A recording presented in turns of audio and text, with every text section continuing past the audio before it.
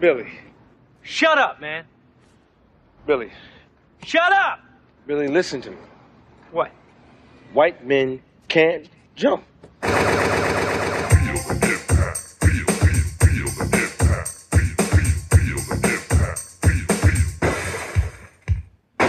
Welcome to Double Impact, the podcast where we double back on the movies that impacted us growing up as 90s kids and decide whether they hold up today or are best left in the past. I'm Tristan. And I'm Greg. We're coming to you from our respective homes. Week 2 of COVID casting. COVID casting, yeah. Definitely a step back on the technical... How would I describe it? I'm recording off a cardboard box with a phone plugged into another phone with 2 sets of earphones on. I've got a lot of wires around me. We're doing better than last week, though. Last week it took us about an hour or so to get set up. And a few mini breakdowns.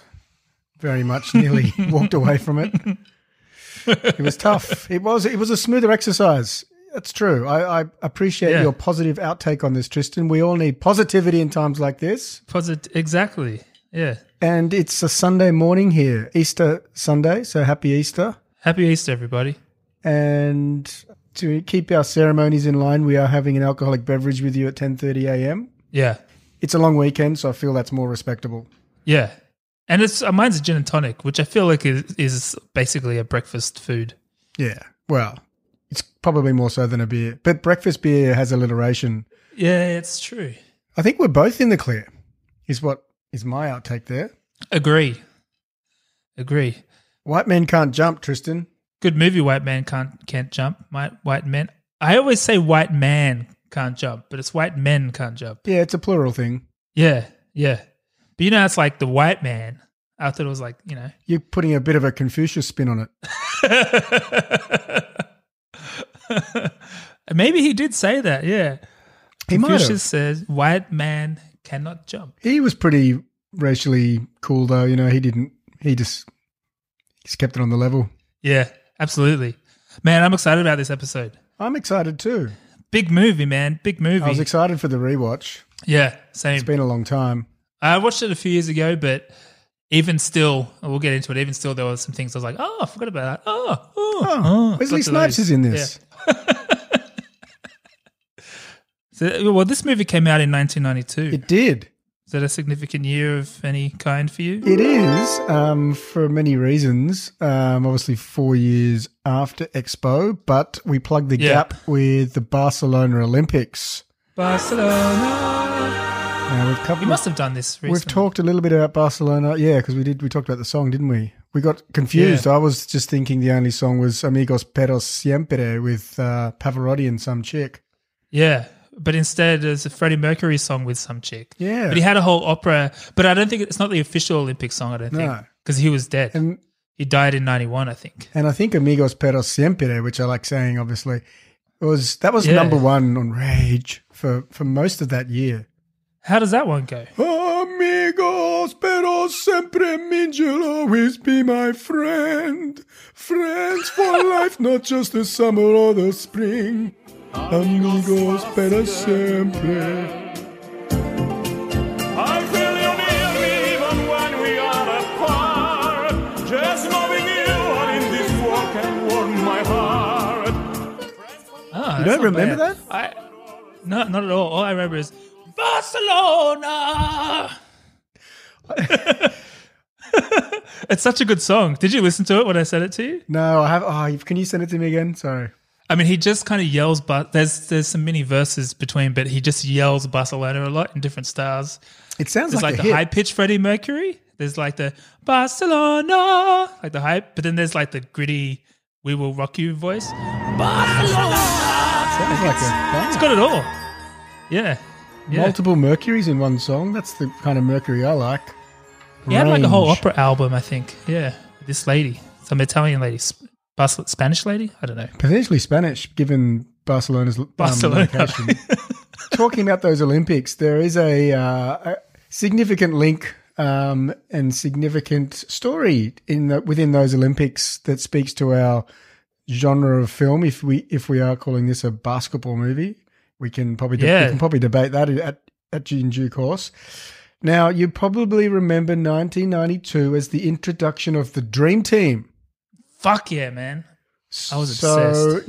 now, just a quick little recap. The 1992 Olympics was the first time that teams were allowed to enter professionals. So what had been Oh, is that why? because the that Olympics is happened? amateur, right? Yeah. But what was happening apparently, a few of the other countries were kind of doing a bit of a dodgy whereby they'd have professional teams entering the Olympics, but then they'd give them these like dubious side jobs like, oh no, he's really a painter. He paints at the academy and these sort of things. So I think America came third or something by a distant way in the previous Olympics. Basically, they petitioned and got the team to be a bit more equal by everyone having, well, it wasn't equal, but they were allowed to enter professional players like the rest of the world. Now, I'll just throw some names out there from this team because to say they were household names is Huge. probably an understatement.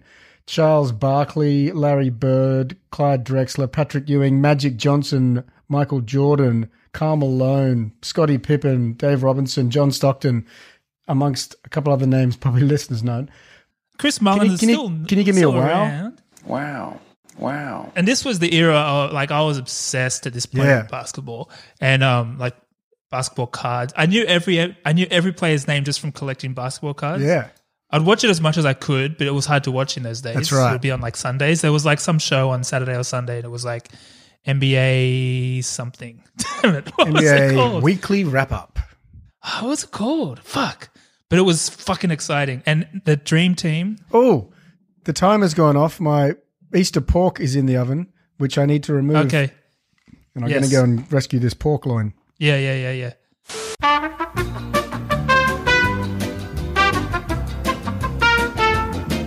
That is some fine swine. So what just happened? You're cooking some pork. Yes, I've done a 2 kilo pork loin in the oven for lunch today. Looks good. Looks real good. So yes, basketball cards. You had quite the collection. Upper Deck. I had a Dream Team card Oh, and it got Skybox? stolen out of my bag at school. I think it might have been Upper Deck. Upper Deck. I'm sorry, man. I saw an excerpt there was an article written in some kind of journal. I think ESPN wrote a piece on the importance of the Dream Team in terms of its global impact on basketball. So Yeah, right. just like if you look at the NBA now, and last year you had a Canadian team win led by an African general manager, players across the league are from all over the world, personified in the MVP of the league for the year being from Greece. Right. Yeah. Yeah, it's and certainly from an Australian perspective, there used to be like we used to have Luke Longley who was centre for the Bulls when the guys were there, Pippen and Jordan and co. Shane Hill was there a couple. Yeah, he played a couple little of years. But now there's Andrew Gaze, I think, played a couple of games or something. Yeah. He was never. Yeah, you got to go. Yeah. But we've obviously got like big names over there now. Patty Mills. Yeah, Patty Mills. Got Ben Simmons coming up as one of the earmarked to be one of the future best players of the game. This Oh yeah, I always forget about that guy. there's tons. So yeah, that I thought it was a nice relevant fit for 92 for our basketball movie Yeah. because there's probably not a lot of basketball to be discussed in this movie. Yes and no. Yes and no. Well, yeah, we'll get to that. Yeah. Yes but and the no. yes and no. Yes, but also no. There's substance to both of those. Yeah. I've got to But I think we're probably landing in the same territory. before we dive into the movie specifically, I want to just quickly give a little snapshot of the year that was 1992 in movies. This was a big Please. year. It was Aladdin. a big year, wasn't it? You got a Lethal Weapon in there. You got a Batman in there. You got a Sister Act in there. Outside of the top 10, a lot of movies. Last of the Mohicans, Boomerang, Honey, I Blew Up the Kid, Death Becomes Her, which I'm kind of keen on. Passenger 57, big year for Snipes. Always bet on black. Yeah, but one movie did scrape into the top 20, coming in at number 20, and that was White Man Can't Jump.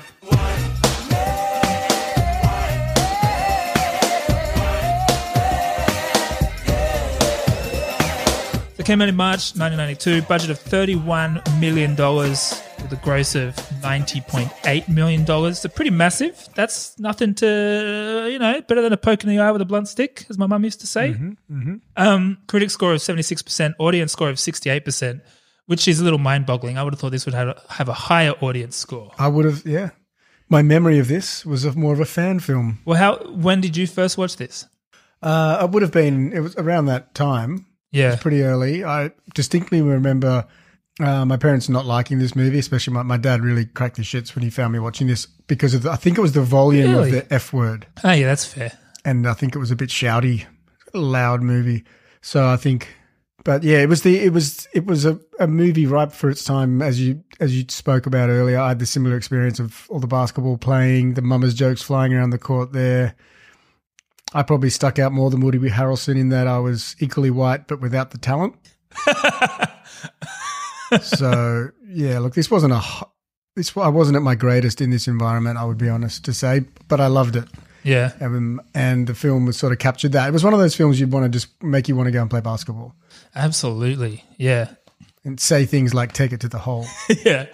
I'd probably, based off all that Dream Team chat, I guess I must have watched it when I was in primary school now that I think about it, because that's when I had the Dream Team card and all that shit. Yeah. But I wonder, I must have watched it, been excited by it, but like you said, I don't think my parents would be very happy with that. So I probably watched that at Jono's house. But then I would have watched that a lot then in the subsequent years, because basketball was pretty massive at my school, in my high school in general, but also just for me, like it's all we would do really until maybe year 11 and year 12. Because I used to play a lot of sport when I was younger, and then they all kind of fell off and it was only basketball, and now I don't play anything. But it was pretty like an addiction almost. It was obsession. It was just obsession with basketball. Such a great game that you don't need to be any – like I love playing basketball and I'm not good at it. Yeah. I feel like you can get away with not being good at it and still have a good, fun, enjoyable, competitive game. Yeah, yeah. And I was decent. I'm terrible now. I was decent. But it actually was good because when I started playing, I was really short. I was pretty short in early years of high school, but then I went through a growth spurt and became one of the tallest. So like I developed some skill, which mixed with a little bit of height made me decent. It's a good combo. Yeah. But yeah, this movie was it was just there. And I think I was reading apparently like a lot of the Yo Mama jokes kind of went mainstream from this movie. Yo Mama jokes were pretty massive on the basketball courts at school too. Like it was just we try to adopt that whole culture, I think, consciously or unconsciously. I don't know. 100%. Yeah. Rosie Perez. I was a big fan. I think it was a timing thing. I think she was highly sexual at a time where I was just figuring out what that was. and there was a lot of side boob and stuff, which, was very exciting at that time. They did. They were very tasteful side boob shots, just enough to make you lean in. Go, what? And then it was off. Like, oh. It's enough to make you lean in. As a 10-year-old. Is that what that Sheryl Sandberg book's about? That's the book, Sheryl Sandberg's Lean In, yeah. Yeah, it's about capturing attention through side boob. It's likely the exact opposite. Pretty much the exact opposite. I bought it for my wife. I don't think she's read it. Maybe because I told her it was about side boob. Oh, man. Should I get into the origin story? I think you should. I think it's time you got into the origin story on this one. Origin story. So this basically was reverse engineered into an opportunity to present side boob to young children, to blossoming young men. No, that's not true. Or is it? Or is it? So this was both written and directed by a man named Ron Shelton. Yeah, who and can I just add? I didn't know a lot about. I didn't realize that Ron Shelton was not a pseudonym for Spike Lee. I thought this was a Spike Lee movie. Yeah, I guess you could, especially as a young Greg, you could be forgiven for thinking that, I reckon, because it's definitely coming hot off the heels of things like Do the Right Thing and wait, when's Do the Right Thing? Yeah, that's before this. Mo Better Blues, and even John Singleton movies like And I think I'll get into this a bit later, but I think it's also interesting that this was then a movie written and directed by a white man that could have very easily come off as like a whitewashed version of that kind of Yeah. movement Big that was time. happening, and it doesn't. And I think a big reason for why it doesn't is because this guy was a basketballer and he played like pickup games in similar to what you're seeing. So He came there's from an some authentic authenticity there. place. Yeah, he was basically Woody Harrelson without all the gambling issues, I suppose. But this guy makes a lot of sport movies. He's the guy that did Bull Durham, which was, I guess, the biggest one. I think he got an Oscar for that, for screenplay. I don't know that. Bull Durham was the one with Susan Sarandon and Tim Robbins and Kevin Costner. I never saw it, but I remember my mum watching it. Ah, the baseball one. Yeah, the baseball one. Yeah, so he makes a lot of sport movies. That was a baseball one. He wrote Blue Chips. He didn't direct that one. And Cobb, which was a baseball movie with Tommy Lee Jones. I don't know much about that. But pretty much every movie he's done has some kind of sports element What a to it. terrific niche. Yeah. Tin Cup, I think, was golf or something. I don't know. I haven't seen any of them. Yeah. I haven't seen any other of his movies. I've seen and Tin Cup. I wouldn't have thought. Is it any good? I couldn't tell you. If I had to guess what this guy's, before reading into it, if I had to guess this guy's filmography, I wouldn't have picked any of those movies. I would have picked, something more in line with, Well, one of these films is not like the other. this one. Yeah. Like Kevin Costner would look really out of place in this movie. Yeah, well, man, we'll get to some precasters in a minute. But before we get into that, so like I was saying, this guy was a baller. He used to play some street ball. And a lot of his experiences would have gone straight into the film. So I was reading up on him and his street balling days. And he was saying how one day he went to the court and the gate was all chained up. And he asked his mate, well, what happened? And he said, Jesse went to his glove compartment, which meant he went to get a gun to settle a dispute, which is in the movie. Yeah. But what he loved about it was this idea of the basketball court being a democracy or something. Like if you got game, you're welcome. Like it doesn't matter your background, who you are, what you look like, this kind of acceptance. So it's all based on like, if you can play, you can play. So fucking play. And so I think he wanted to bring this story to the pictures. Yeah. Yeah. And he also loved, which is probably what you're getting to in a minute, is the fact that in these games, often it would be less basketball and more just arguing and yelling and talking shit to each other. Yeah, a lot of which he pushing. just loved. Yeah. And so, based on all of this, he just started writing one day and he didn't even have like an outline yet. He just kind of had this idea of, okay, white guy hustles a black guy hustles a white guy, then they team up and hustle together kind of thing. And so he kind of wrote a draft. I mean, he was already a big deal because Bull Durham had already happened. He'd won an Oscar already. So he's kind of a big deal. So this was He's the guy. a hot property. It's a guy. And so with this kind of movie, when you're already a hot guy like this, there's like stars attached early on. And the crazy That's thing how with it this works one in is Hollywood, the isn't stars, that's how it works in Hollywood. They follow the big fish. They do. Is that the expression? Maybe. Little remores, they stick onto the big fish and eat the leftover kelp. Yeah. It's all about kelp and fish and other sea creatures. Yes. I don't know. Yeah. Good build. What if was I yes ending? What if I told you that this picture had the intention of casting one Denzel Washington and Keanu Reeves? Isn't that crazy? Crazy. That's crazy. So that was the original idea. But Denzel, apparently he thought the part was too small, but also he was in the midst of Malcolm Xing Yes. and all that kind of shit. That explains Spike Lee's absence as well, I suppose. Yeah, he was busy making his own movie. Yeah. Well, this guy made his own movie. Crazy that. Yeah, so Denzel was Denzel's out. Lawrence Fishburne was on the list. Wesley, I would say Wesley. I don't know where I get that from. Wesley. Wesley was in the mix too, but he was pretty unknown. So I think maybe he was for- about for- to be in Jungle Fever. Would you like to just maybe call him Snipesy? Because that's what I've typically called him.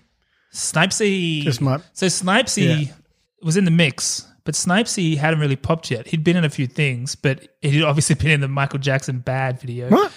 which is technically a Scorsese project. Is he in bad? Yeah, he's in the video clip. I think only in the extended cut. He's like one of the street Yeah. toughs. Yeah, and then- Exactly. That's the exact song. You.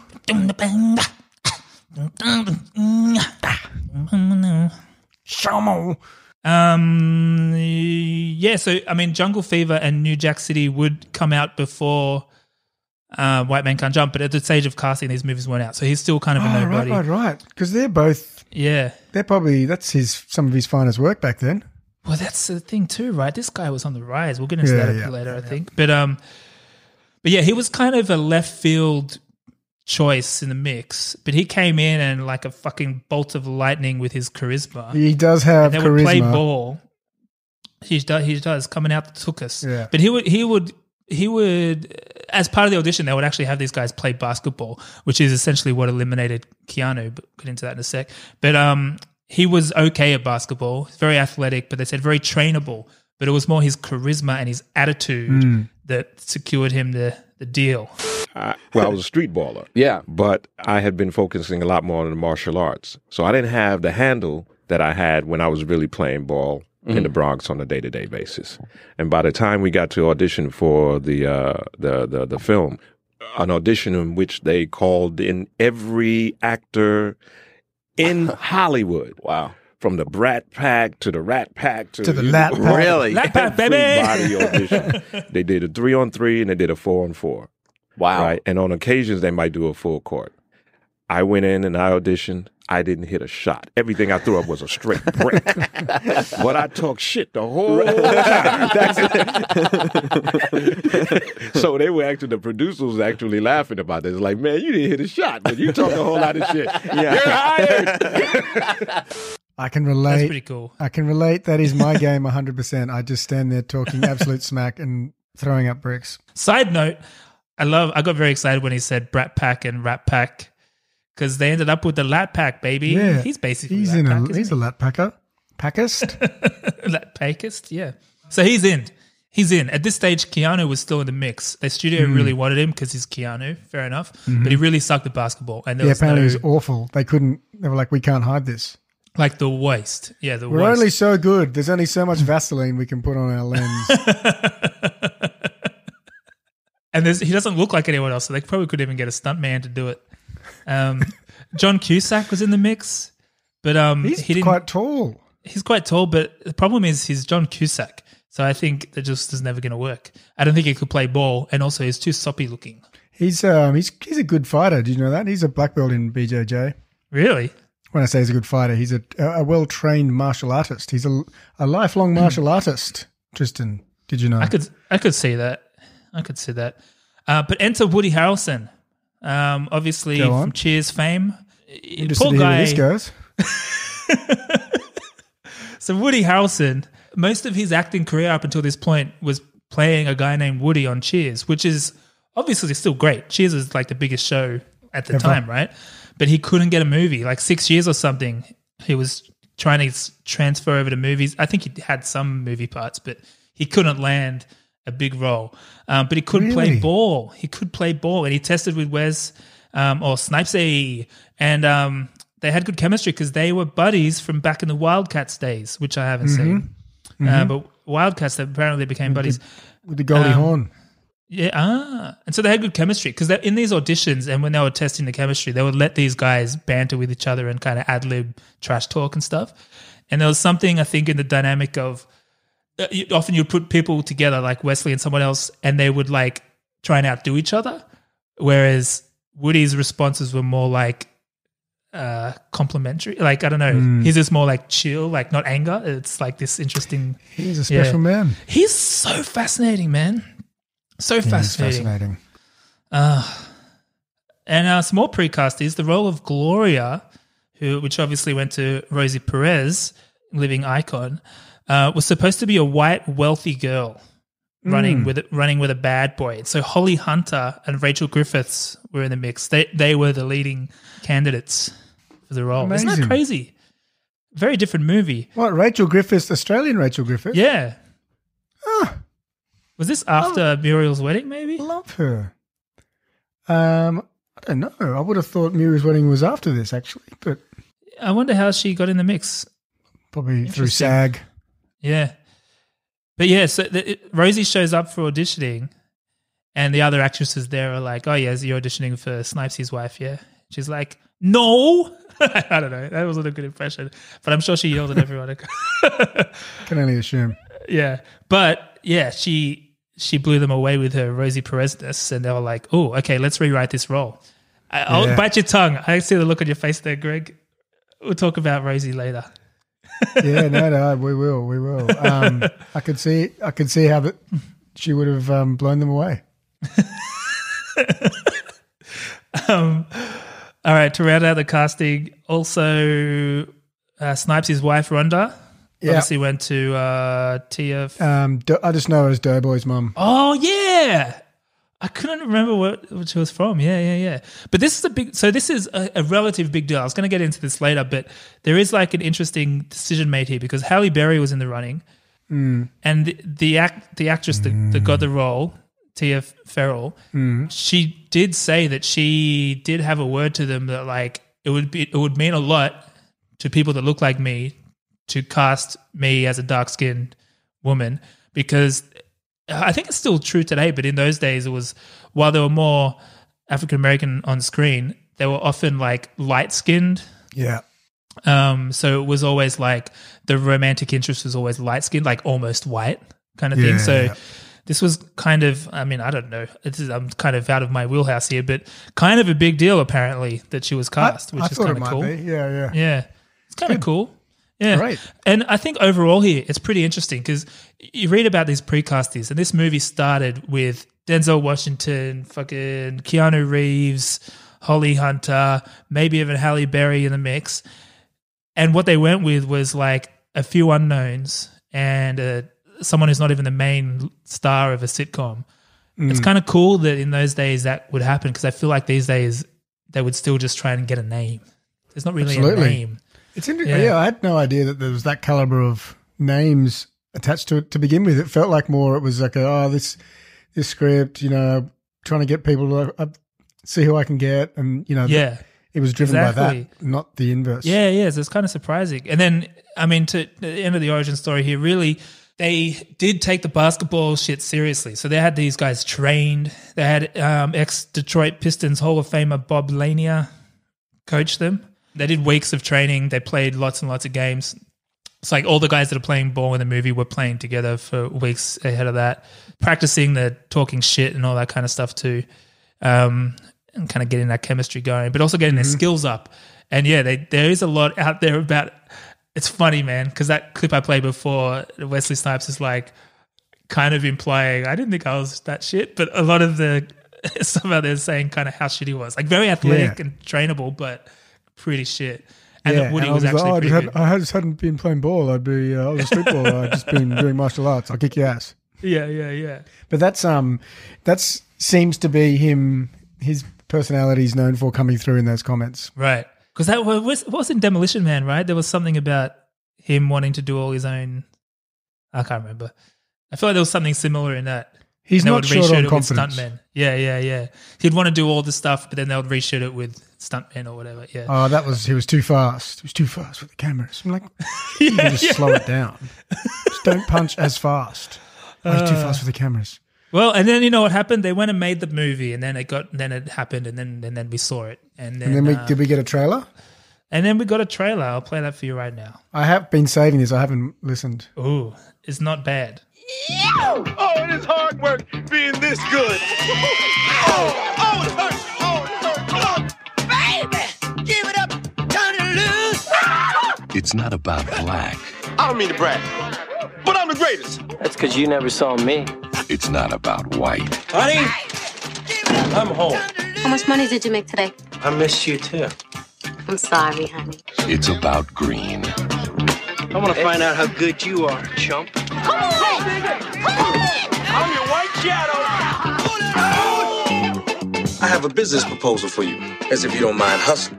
What kind of hustle? $500, baby, and you can pick my teammate. Give him the chump. You mean play basketball? Hey, pretty boy, I got something for you. Shut your anorexic, malnutrition, tapeworm having, overdose, Dick Gregory, Bahamian diet drinking ass up. Give me my money. I see you hustle. Hey, I've never used no goofy white mother. Hey, who you calling goofy white mother? You goofy. 500 divided by 2. Woo! How much do you love me? I love you, infinity. Oh, Billy, you're so stupid. You should have said I love you infinity plus infinity. We shoot you, Billy, but first we want the money. There are rules to hustling. There's an ethics involved. Yeah, that you wouldn't know a damn thing about. Will you explain to this Gladys Knight and the pimps? It's Pips! The Pips! Winning and losing is all one big organic globule. I hate it when you talk like that.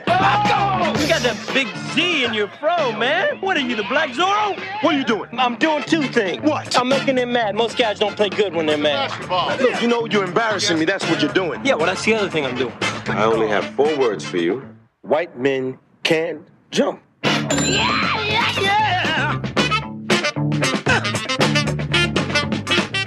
It's always nice when they say the name of the movie in a trailer. Yeah, it just ties it together. You know you're watching the right trailer. You haven't accidentally clicked on a link and been taken elsewhere. Exactly. It's a pretty good trailer, I would say. Yeah, it's nice. It didn't give a lot away about the plot, though. Do you want to No.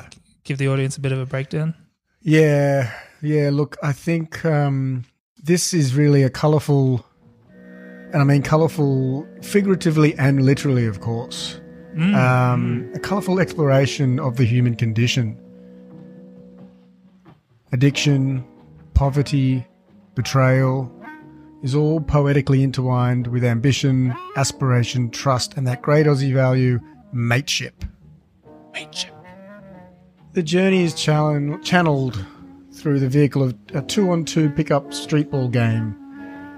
Our characters here do not personify just one of the above traits, rather a complex cocktail of both the light and dark, as we follow this small moment in time in Los Angeles in the early 90s. Sharing little more than a talent and a love of 2-on-2 basketball, Sydney and Billy form an unlikely partnership, trying to get ahead any means how and make a better life for themselves. But at the heart, this is a love story. And Billy's about to find out that chasing his greatest love might mean losing his true love. Oh. Now, is his greatest love basketball or gambling? Gambling. Yeah. That was a lot darker. That element of it, I've watched this movie a lot. I always seem to forget about that layer to it. Yeah, The depressing gambling part. It kind of makes the movie. Yeah. Like I said, I've rewatched this a lot, even in relatively recent years. But even this rewatch, I was like, oh, did he just bet all the winnings on the dunk thing? What a fucking I forgot. Fucking idiot. And like, what are you doing? It's like that new Adam Sandler movie. I forget what it's called now. Fuck. What's that Adam Uncut Sandler Gems. movie on Netflix? Yeah, Uncut Gems.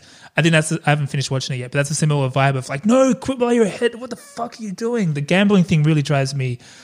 I can't. Makes me feel so stressed and icky. Yeah. And then that when he goes back then to tell her what he'd done, that was fucking. I felt tense, man. Yeah, It was tense. Yeah. But anyway, more broadly speaking, in this rewatch, similar to what I was saying, actually, I think I forgot about the last third of the movie. Yeah. It was a bit like when I was doing Universal Soldier the other week, and we're like halfway through the movie, and I was like, "Oh, this is all I remember of the movie." Do you fall asleep a lot when you watch movies? I think it might be a thing of back in the day. You would start movies a lot, and maybe you just don't finish them. I don't know. Like I'd probably watch it all the way through, but then in terms of rewatching it, or it'd be on TV, maybe you fall asleep. I don't know. You'd watch it late. Like sometimes if you went to a mate's house, you'd watch like 3 movies. So if this was the third movie, you're starting at like 1 a.m. You're probably going to fall asleep. But the last third, all that Jeopardy stuff, like I thought the tournament was the climax, and I was like, "Fuck, this is quick." And then the tournament was over. I was like, "Oh, that's it." Well, what's the rest of the movie? And then obviously the rest of the movie happens. So I forgot about him losing all the money on the dunk, and then I forgot that she leaves him. Forgot about Jeopardy, which I thought was great. Yeah. I feel like that might be polarizing, but I thought that Quince? was a welcome. I feel like it was a welcome addition, man. I love that. Oh, it's a beautiful addition. It's beautiful. Yeah. Did you know that foods with the letter Q actually appeared on Jeopardy like 5 years later? Really? Yeah, apparently it comes back every once in a while. Oh, that's cute. I love that you got actual Alex Trebek and everything. That's kind of cool. Mm-hmm. Oh, I also think, so I don't know a lot about this, but you know how like typically movies have a 3-act structure? I think, I could be wrong. correct me, listeners, if I'm wrong about this, but I think this might be a 5-act movie. So, like, you know how it feels like it ends like 3 times, but it doesn't end? Yep. Because it kind of feels like it's ending. Like I was saying with the tournament, you think, oh, is this the end? But then the next thing happens, is this the end? Then you look and it's like, oh, there's still an hour of this movie left. Because it's quite long. Yeah. It's a solid 2 hours. Yeah. Because traditional 3-act structure is setup, confrontation, and resolution. That's like 3-act. But 5-act structure is exposition, Act 1. Act 2, conflict appears. Act 3, things get real bad. Act 4, everything's downhill. Act 5, tying up loose ends. You can kind of see that loosely mapping to this movie. So I wonder if it is. Listeners, what do you think? Do you agree, do you disagree? Because I don't really know much about that. Well, you knew enough to raise it. Well, I've always... Good for you. I think I heard them talk about it on fucking Griffin and David, and I was like, what do they mean? Because I think James Cameron often does 5 acts. So it's an area I've wanted to learn more about. But I love how it gets straight into the action. And my only genuine criticism of the movie is I think the hired goons part is just a bit goofy. Yeah, they're not needed. Or dial them up. Why are they wearing trench coats? That we get that they're the bad guy. They don't need a windowless van and trench coats. And they make it all jokey at the beach. end. Yeah, they're carrying around pictures of all their victims, but who does that? But then they kind of explain it by it probably being fake because they show Woody doing a fake dead picture, whatever. It's too much detail, but you get what I'm saying. It's very elaborate and unnecessary. Yeah.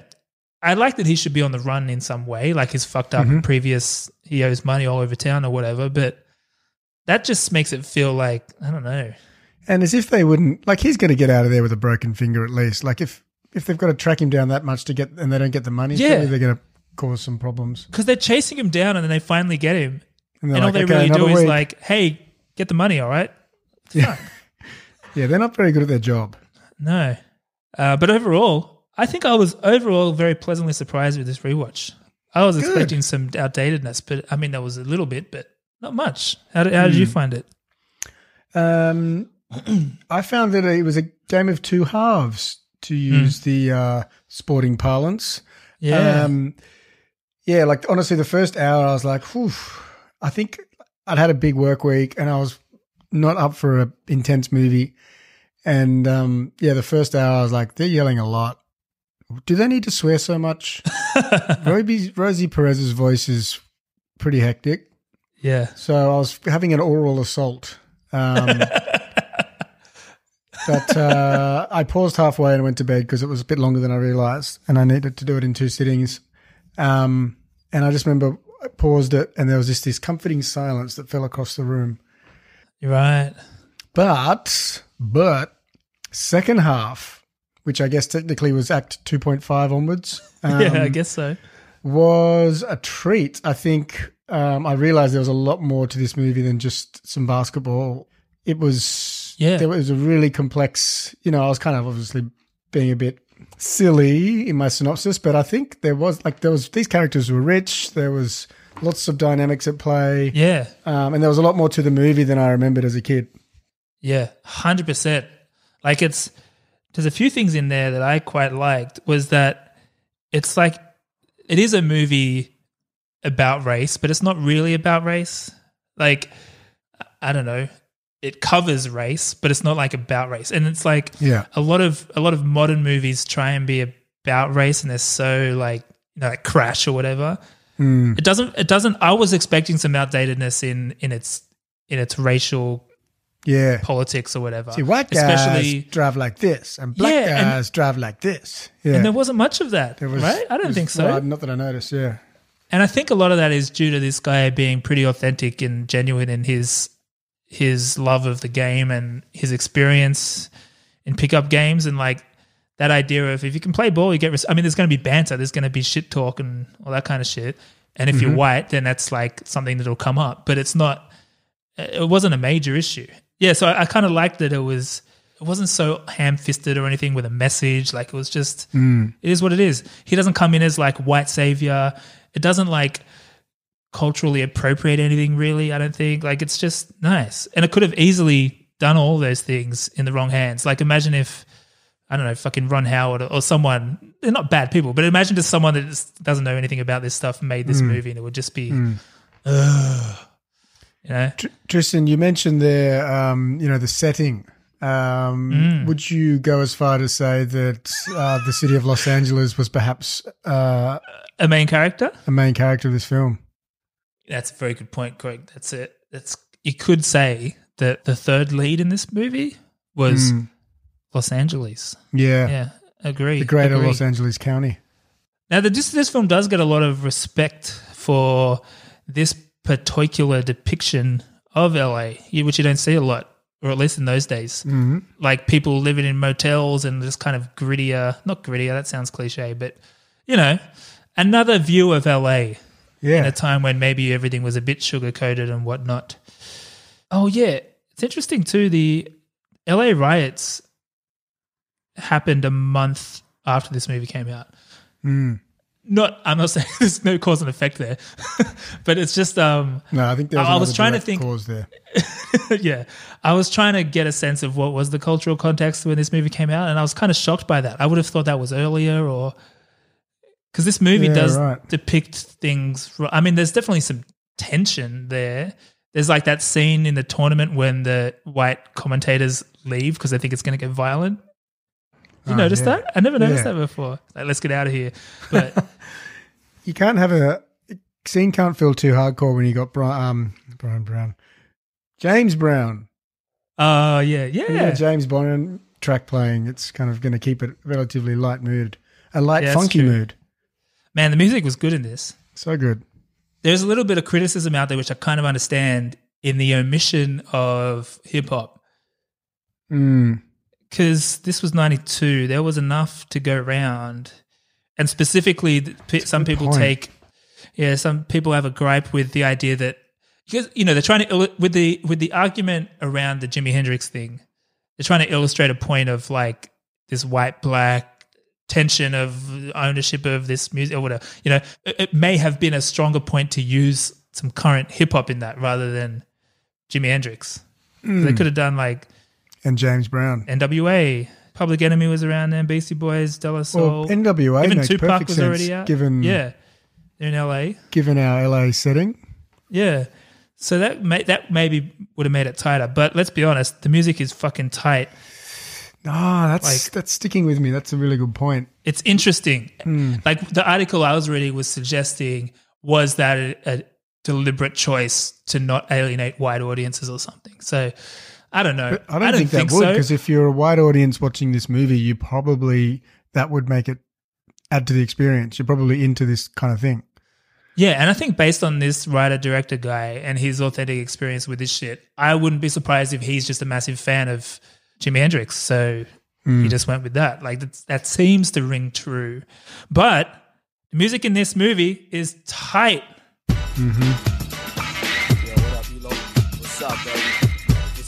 I love this song. Can't believe it's not Bobby Brown though. Right? If you'd asked me a week ago, I would have bet money. I would have bet my $500. Really? That this was Bobby Brown. Well, I knew it wasn't. You know how I knew it wasn't? I had the cassette single. Did you? Yeah, this was a big deal. I think it was the only cassette I had, really. It's a fucking good one to have. It was probably the first grown-up music. I can picture it as well. It was just the cover of the movie on the thing. I think it had like a basketball on it or something. Like there was orange. It was the cover of the movie. I used to just listen to it on repeat. This stuff was like contraband, like it was so hard to get your hands on, and someone would have to be like, such and such has got it, and you'd like go around to their house and like see it. And, whoa.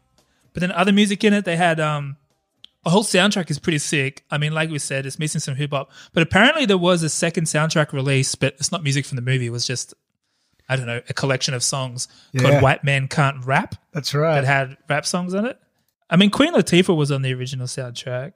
I did also love the Venice Beach Boys. Yeah. The old fellas. That was good. The old fellas. This was great. Just a closer walk with thee.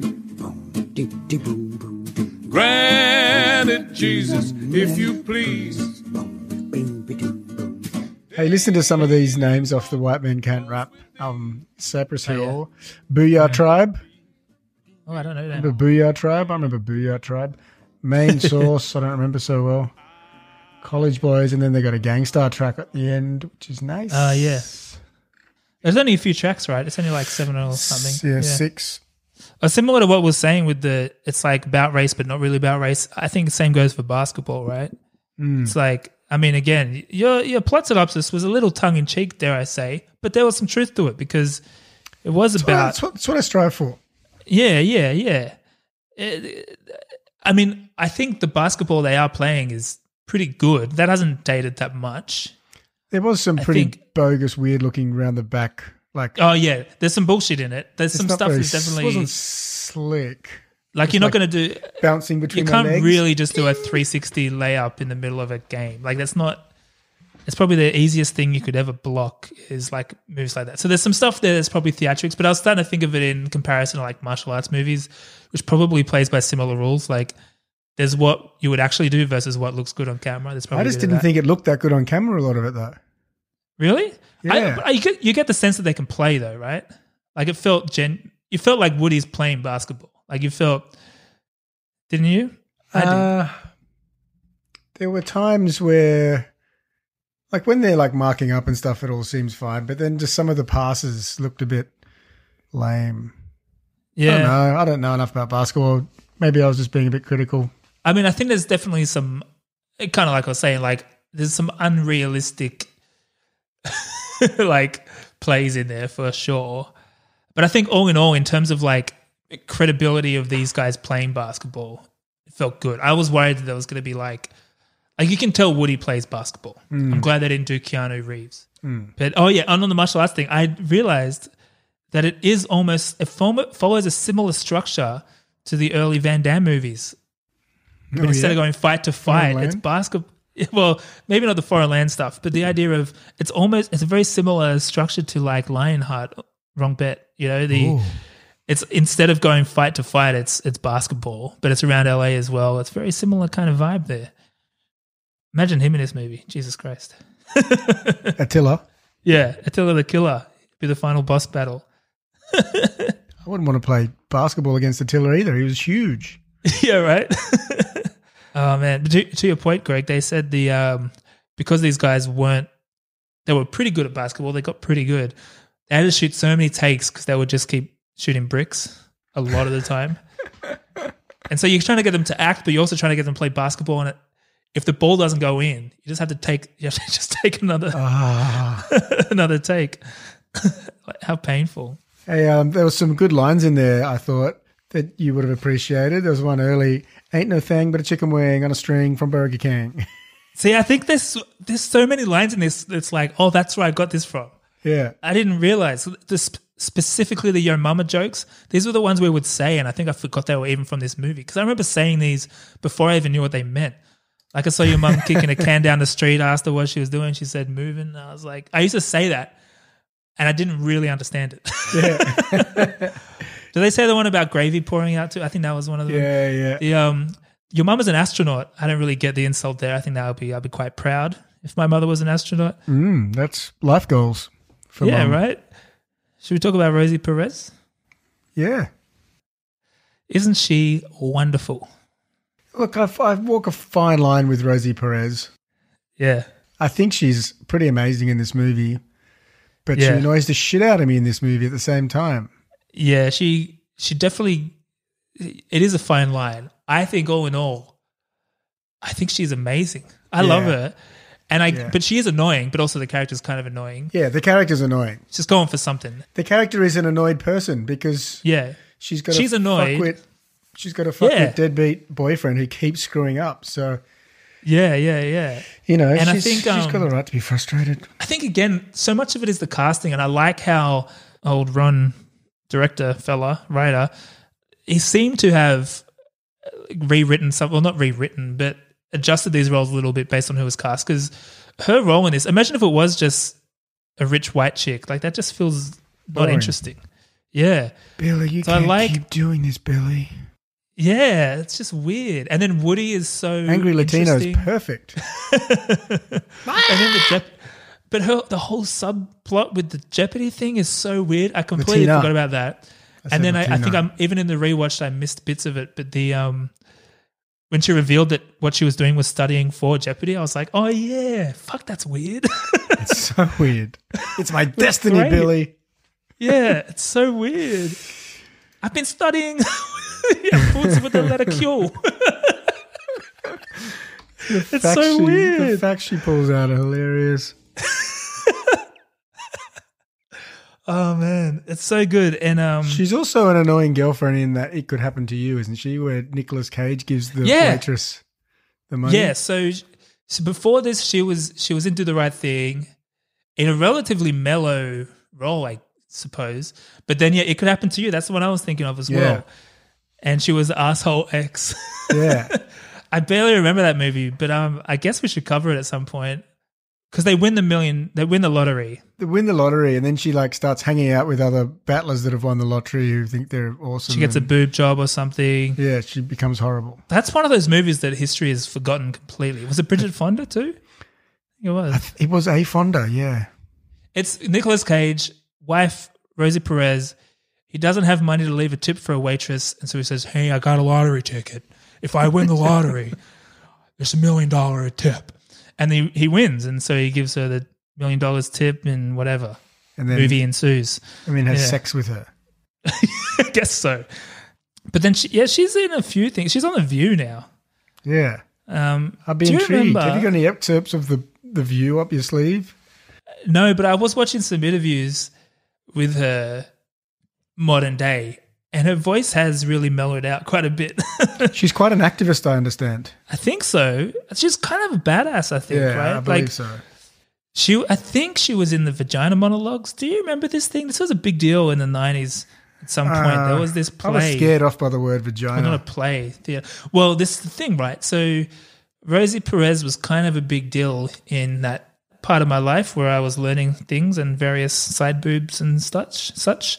And I think like one of the next things I saw her do was, I don't know if she's in the Vagina Monologues or it was a tribute to the Vagina Monologues, and she read something out and I was like, yeah, kind of scared off. It's like, my vagina is a blossoming flower.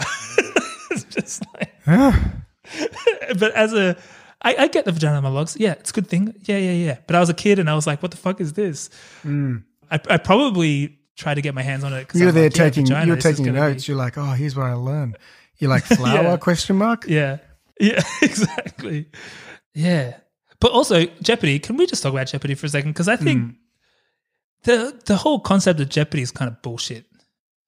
The game show where you ask the questions, that's bullshit. You're not really asking Because the questions. you're not really asking the framed as a questions. question. Yeah, and it's such a stretch sometimes the way they frame it. That's I the reckon they could marketing of it, articulate- Tristan. That's the marketing. If you take that away, there's nothing left. It's just a bunch of questions. Yeah. What's wrong? People like questions. It's trivia, baby. Yeah, then just call Trivia. it trivia. Just call it trivia. Yeah. Again, It's such a comes back to cultural marketing. institution in the US. Do we ever have it in Australia, like an Australian version Yeah, of I Jeopardy? feel like we did. I feel We like must we have, did. right? Yeah, It's- probably Larry Emdo. in the or US, it's someone hosted yeah, it. would have been. Oh no, the other guy, Tony Barber, maybe Tony Tony Barber, Barber. Uncle Tony. Love Tony Barber. I've got a question for you. Oh yeah, Favorite basketball movies? Did you have a chance to look at that? I think it's this one. Yeah, and others? I Any others? remember I watched Blue Chips at the cinema. I didn't know it was the same writer, and I remember wanting to like it. Yeah, but it was quite serious and like it adult. was not. It's not what I expected. Yeah, Yeah. it was like a drama about a coach who is like it's. I don't mind rewatching it to get a sense of it, but Me too. I had the exact same experience. Yeah, go on. because Shaq was in it. Was Penny Hardaway in it? I think there were a couple others in there, but mainly because Shaq was in it, I was pretty obsessed. Yeah. What other basketball movies? Space Jam. Mm-hmm. The Air Up There. I don't think I ever saw The Air Up There. With Kevin Bacon in Africa. Air Bud. Oh, Eddie. The Whoopi Goldberg one where she becomes the coach, I think, of the Knicks or something. Yeah, right. There's a lot. This is you're naming all the definitely- ones I don't like. Oh, well, I don't. Yeah, I think this is the one because I don't like most of those. What else? What I'll do you read got? you some, and then you might go, "Oh yeah." Yeah. Blue Chips. You said what make I jump? He got game. Oh yeah. Of course. I watched that years later though. Yeah, that's a good movie. Above the Rim. I never saw that. That's with Tupac, right? Yeah. Yeah, Tupac I really Shakur. want to watch that. Basketball Diaries is probably a basketball adjacent film, but that's a good Oh movie. yeah, I watched that. Yeah, that's a good movie. What about a little film called Teen Wolf? Oh yeah, of course. Shit, With you've MJ really Fox. expanded my. You've It's a expanded hairy my mind here. basketballer who did I flips. I can't wait to that movie because what I love about that movie is there's absolutely no tension in him revealing his werewolfness. They Oh, love it yeah, because he's a people mad love it. basketball player. Like Yeah. it's bizarre. Family of werewolves. Yeah, like, oh, cool. So you can play ball, right? Again, it's living into the philosophy of this movie. Doesn't matter where you come from. If you got game, you got game. You got game, You're exactly. a werewolf. And maybe that's what the sequel should have been. There was talk of a sequel, it never happened. There or was a reboots sequel. and whatnot. There's a sequel for My Man Can't Jump. Spiritual sequel. No, an actual sequel. Is there? It's set on a train, Yeah, okay. and they've become police officers, Money Train. and it's called The Money Train. And Woody's grown a mullet. He's Which is grown a quite mullet. spectacular. He's still a battler, still fucking up the whole time. Yeah. They've moved to New York, Yeah. and Sydney has left his family and started a second life and hooks up with J-Lo. Jennifer Lopez. Yep. Fair Officer enough. Santiago. This is early J-Lo too, wasn't it? Yeah. I mean, I rewatched the trailer for that just before because I wanted to make sure. Well, basically, I've tried to come up with a few ideas for the next movie because I think they're due. I mean, they've made 4 movies together technically, but I think only 2 where they are the co-leads. So They did Wildcats, but they Yeah. were just in various roles. yeah, and what Then was obviously the White fourth? Man Can't Jump, Money Train, Play It to the Bone, which was a boxing movie with Antonio Banderas, Yeah. made by this same guy, also made by Ron. But I haven't seen it, but apparently think they're I've seen both in that. it. So Wesley's just in it, I guess, but they're not the 2 lead characters. So I have a few ideas for this. I started from genre down. I go, what genre should it be? Mm-hmm. And the first one I was like, road movie. Yeah, maybe. road movie. Yeah, like What's a road movie? driving. Road Oh, movies yeah. like when they're driving somewhere. There's Like a journey. Thelma and Yeah, Louise. like Thelma and Louise. Okay. Fuck. Yeah, just Thelma and Louise. Billy and Sydney. Billy and Let's get away from it all. They leave their women. Then I thought, if this was made today, they would probably be more on the nose with the racial subtext would probably become the text. So maybe Woody is in the KKK and Snipes, they somehow become friends, or some one of those Really, really leaning in on that one. one of those movies where like it makes you feel good for not being as racist as the race. Like that's the formula for a lot of these racial movies. Oh yeah, they're monsters. I'm not like that. That kind of thing. Yeah. So let's say if you really wanted to lean into it, but the one I landed on, which I think could be quite cool, and I had to rewatch the Money Train trailer just in case because I wasn't sure if I just Readapted Money Train. Yeah. I think, and it's kind of a natural progression. So you got street ball, you got cops / robbers, and then you got what I would like to see is a prison escape movie. Oh. Yeah, and maybe there's still tension there, right? So maybe there were enemies on the outside. Oh, yeah? But now, Like one of them ripped him off in a basketball game and they both got jailed for things? yeah. Well, I think you treated it exactly like Money Train, where it's like technically not a sequel, but it may as well be. So it's like they're still playing those same types, Like Cheech and 'cause Chong even Money movies. Train. In Money Train, he still has a gambling problem. Yeah. Yes, bring that into here too. Like that'll be sick. And so there may be enemies on the outside, but then once they're on the inside, they're gonna have to work together if they're gonna get out. And they're going to find out. They're about to find out. Yeah, exactly. And I think I want it to be the same tone too. So kind of fun, but also there's some seriousness to it, but it's good talking shit. And have you come up with a title? Oh, I haven't. That's a good point. What do you call it? I keep coming up with Escape Plan because that's kind of what I ripped off with The this. Great Escape, GRATE, because they escape out of a grate.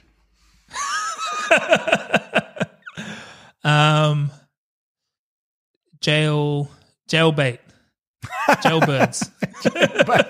Jailbait, I don't think we should. That's an art. That's movie's not. It's an X. I'm just making word associations now. Jailbirds, jailbros. Yep. Nah. Hey, listeners, if you have an idea for what this prison escape movie should be called, let us know. doubleimpactpodcast@gmail.com. And I thought in the same way that this movie, the same way that white men can't jump. See, I did it again. In the same way that white men can't jump, it doesn't explicitly explore race, but it's definitely part of the formula. I think this could do the same thing with the prison or justice system. Kind of have some flavor of the racial dynamics there in a realistic way relative to how it did back in the day. But one more movie idea, which is almost realistic. So if you recall, I mean, how could you forget? Wesley Snipes also popularized the character, one of the first Marvel movies in Blade. Yes. Yeah, that's a Marvel character. And they're going to make a new one with Mahershala Ali. Did I say his name right? I'm unclear, but I know who you mean. Yeah. But let's pretend that's not happening because Woody Harrelson is going to be in the Venom sequel playing Carnage. Carnage is just like an even more fucked up version of Venom, basically. What if Marvel made a movie, Blade vs. Venom? Ooh, Blade. Snipesy versus Harrelson-y. Yeah. I could have said Woody. That would be much easier. Oh, man. Yes, it would have. Those are my three pitches, by the way. Well, there's probably two in there. I think the Prison Break one makes sense. What if they're breaking out from prison as those characters? As a vampire hunter and a alien symbiote thing. Uh-huh. It'd make it easier to get out. It makes the idea of getting out of prison more plausible. That's true, especially if there's vampires in the prison. And that works. Unless there's like crosses at the exit because they can't go near, and garlic. They couldn't be at the Goodfellas prison. with all that garlic being chopped up. Imagine like a real Goodfellas type Italian character becoming a vampire and he's like, enough with the garlic already. Come on. When I said I wanted red sauce, I meant waka waka waka. Yeah. And we had a good time. So, look, I think it's probably important to touch on the career trajectories of these two individuals, Woody and Snipesy. Yep. Now, you talked earlier about Woody's start as he's kind of got we've talked about this before. I think we're both on this one. Our like dream trajectory of career. So start as a character actor part in a comedy sitcom type environment, graduate to full feature, and then slowly evolve into serious roles. He obviously did Larry Flint, and since then pretty much has just been doing some pretty outstanding performances. True Detective was incredible. Small but impactful part in No Country for Old Men. So he's working with like Coen Brothers. He's become a bit of a gem, really. Like he's right up there in my books. He is one of those guys that he seems to not really do anything for money. Like it seems to just be that looks interesting to him. Like Anger Management. Yeah. He plays the transvestite or drag queen security guard. Galaxia. Oh, really? German Galaxia. Yeah. Man, I don't know what it is with those Adam Sandler movies, but he manages to get in. He got Al Pacino in Jack and Jill. Like, how does he get these people? And Steve Buscemi's in every single one. How does he get Rob Schneider all the damn time? Some things we'll never know. But yeah, Woody, man, he transcends. Even if you watch the video clip to the White Man Can't Jump song, it's got the guys in it. It's got Snipesy and Woody in there, and he's doing yoga and stuff. So he's always been like this hippie. Yeah, but the man can play ball. He can do it all, and he plays all types of people. And he's part of a very tiny Hollywood community of actors that I enjoy watching that haven't fixed their teeth.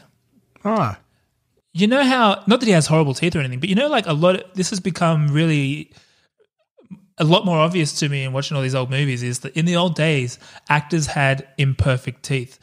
And now everyone has these perfect white, often veneers, I think. And it becomes really noticeable when you watch old movies now. But he's still got his Woody teeth. And I respect that. There's not many actors that still have, like Tom Hardy still has his teeth. It's a whole thing, man. I would ask you to observe this in the movies we watch because, yeah, I really respect that. I don't know why. I think it's a signal of something more of just like, hey, I am who I am, baby, take it or leave it kind of thing, which I really like. Exactly. Yeah. Then you've got the other side of the equation in this regard, Snipesy. So Snipesy was so hot off this film into some of those other movies we mentioned before. What did he have? Drop Zone, Passenger 57, Demolition Man, Jungle Fever. So he was like bona fide, like leading man superstar. Yeah. He did have a string of, so you know how he obviously got arrested and did 3 or shy of 3 years for tax evasion. Yeah. In the, I did that in about 2010, I think. But he did have like a string of sort of things following him around prior to that. There's been a few allegations here and there, and he's had a few cases. You know, he was carrying around a gun with hollow tip bullets in it around the time of this film, and really, yeah, he got caught. So he's sort of, I think, what seems to have happened. Then he made Blade, and Blade absolutely crushed it. But I think, but then nothing after that. Like it went back. He's had nothing for a while. He's a lot of direct to movies. Like Hollywood have kind of kept him at arm's length. Probably half because he seems pretty hard to work with in some instances. Yeah. But also because of his legal challenges. But then most recently he was in Dolomite. Oh, yeah. And he is credited for being in the new Coming to America. So I would, oh, yeah. Yeah. I would think that someone as you know, we were talking about his charisma before, someone as charismatic as Snipesy probably is never too far away. So he might bounce back. Snipes Saisons. Yeah. It's interesting because he was in one of the Expendables movies. He was great in Dolomite. But then, I don't know, something about him, you see him interviewed, he's very just, I think maybe in a good way, chilled and laid back. And it's hard to imagine him being this character in White Men Can't Jump. He's done a lot. Like, how old is he? He'd be late 50s. But he's had a pretty busy life. I think he was discovered at like 22 or something. So he's been in the game a long time. I did write in my notes it might just be that he doesn't have facial hair right now that makes him seem younger, less, I don't know, it may seem more mellow or something. Hey, I forgot about a few Harrelson points I wanted to share. Oh, get into it. People know about him. Did you know he grew up in Lebanon? Really? Yeah, Lebanon, Ohio. Didn't he have like a pretty shitty dad or something? Or Lebanon, Ohio. You missed the punchline there. Oh, sorry. From the top. Lebanon, do your Johnny Carson voice for that one. And yes, his dad was a contract killer. Like an actual, he died in prison, I think, because he was convicted for killing a high court judge. Wow. He was a fully fledged hitman. Wow. Shit. Which is pretty gnarly. What is that childhood like? Man. Shit. And he's Lebanese. Never would have picked it. Yeah. So I do have some recasties. But they're not great. I think I cracked one. Did you? I don't think I cracked Wesley Snipes, but I think I got one for Woody. Shia LaBeouf, yeah. I thought maybe Shia LaBeouf. Yeah, I think that kind of works. He's definitely got the wardrobe. He's got the wardrobe. He's got the charisma and the genuine oddballness of like, you could see him like kind of being able to talk his way in. Like he can kind of do all that stuff. But it's not just like a shitty, it's not a Keanu Reeves. It's not that he's shitty, but you know what I'm saying? Yeah. It's not just some other white guy in the same role. I could see that kind of working. It would be a different flavor because Woody Harrelson does have that kind of Zen thing going on, even in this a little bit. Yeah. That kind of, you can tell he's a bit of a hippie maybe somewhere in there. This would be a different thing of more, he's a little firecracker. I thought Paul Walker maybe earlier before he died, obviously. Yeah, because he's just a cool guy. Because I think he can play basketball. He played basketball in something. Oh, okay. Pleasantville or something, yeah. How would you feel about Shia being reteamed with Kerry Mulligan, this time playing a white trash junkie as his girlfriend? Oh, that's not bad, a junkie. Or Juliette Lewis. Oh, no, that would have... So not Kerry a rich Mulligan, girl. No, that's good. I like that. But a bit more... What about Zendaya? I don't really know who she is. I just know her name. I like the idea. I like that you've come with a new idea for the role. Junkie white chick. I like that. Mila Kunis could probably do it. She's got a grating voice. Meg. Shut up, Meg. Come on, Meg. Yeah, I struggled for Snipesy as well, but which probably says a lot about Hollywood in general. I went with Donald Glover. Interesting. I don't know. I don't feel confident that he could play ball. I don't know what it is about him. I feel like he's too much of an artsy type, but that's not fair. Well, but I had someone else in his Atlanta crew. I had Lakeith Stanfield, maybe. Don't know who that is. As you'll know him when you see him. He's in Atlanta. He's in a bunch of stuff at the moment. He's in lots of stuff at the moment.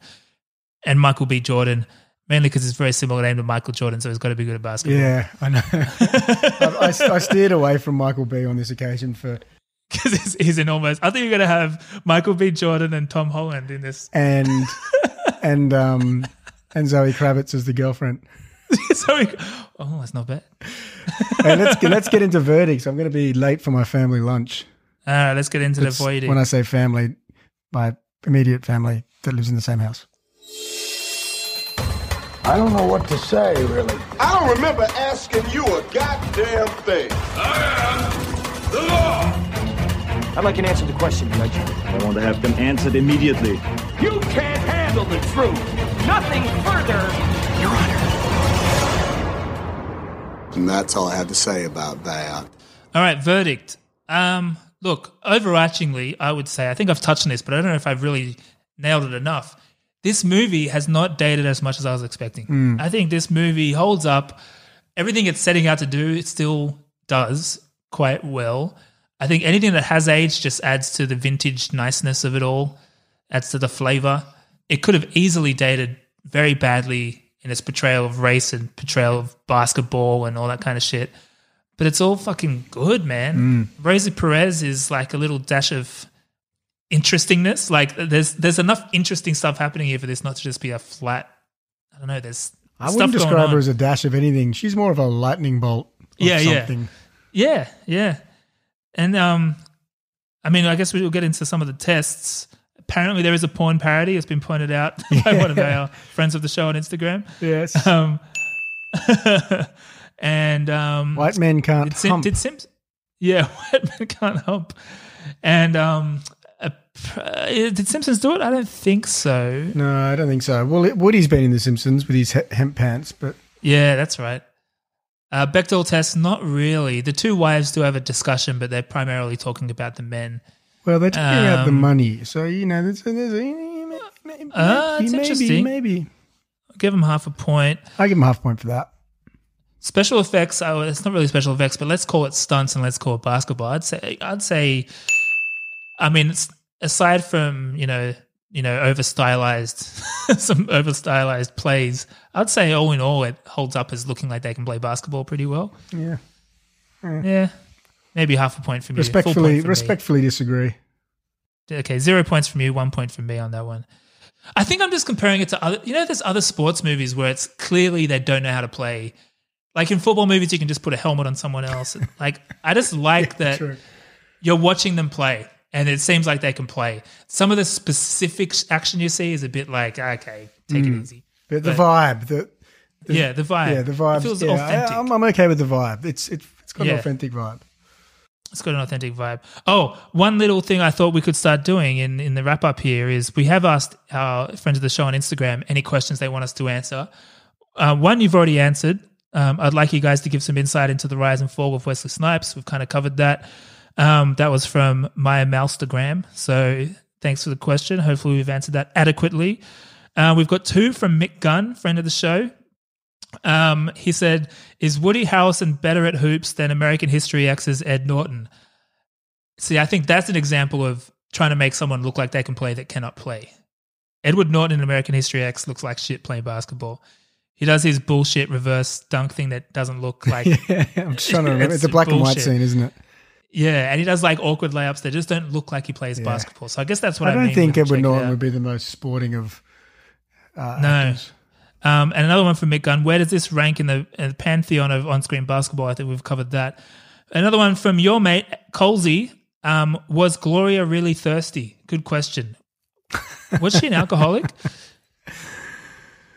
I think she was an alcoholic. Was she? I don't know. They kind of touched on that. She does go and scull vodka quickly. It's left unexplored. I'm thirsty. Billy, you're not supposed to say, I'll get your water. You're supposed to say, I too know what it's like to be thirsty. I'm sympathize. This is up there with perhaps the worst impressions we've ever done. Yeah. And I feel like going after it too hard could come across as slightly racist. So I'm really not going too hard. Yeah, I tried to steer clear of it until that. Yeah, me too. I've done some half-assed ones throughout the episode. But MVP?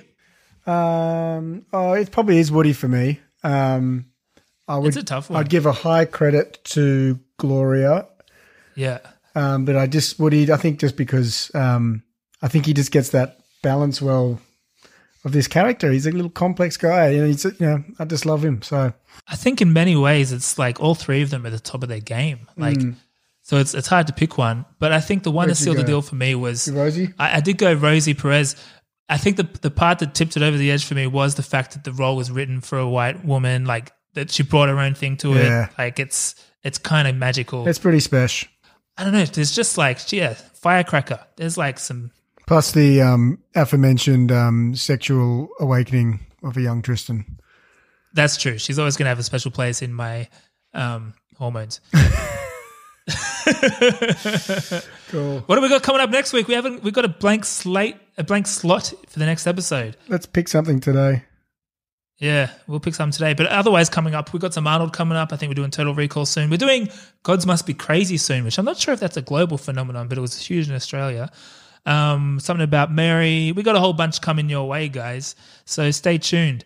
Don't forget to leave us a review. If you got the time, we would love it. Even if you can't leave words, leave a little cheeky 5-star because it helps us with the rankings and get us discovered. Follow us on Instagram, Double Impact Podcast. Email us if you want. Say hello, doubleimpactpodcast@gmail.com. Also on Facebook and whatever, everything else. Yay. All right. Enjoy your eggs, people. Eat the Enjoy eggs. your eggs. Right. Eat eggs responsibly. Take care, friends of the show. Bye. Bye. See you guys. Bye.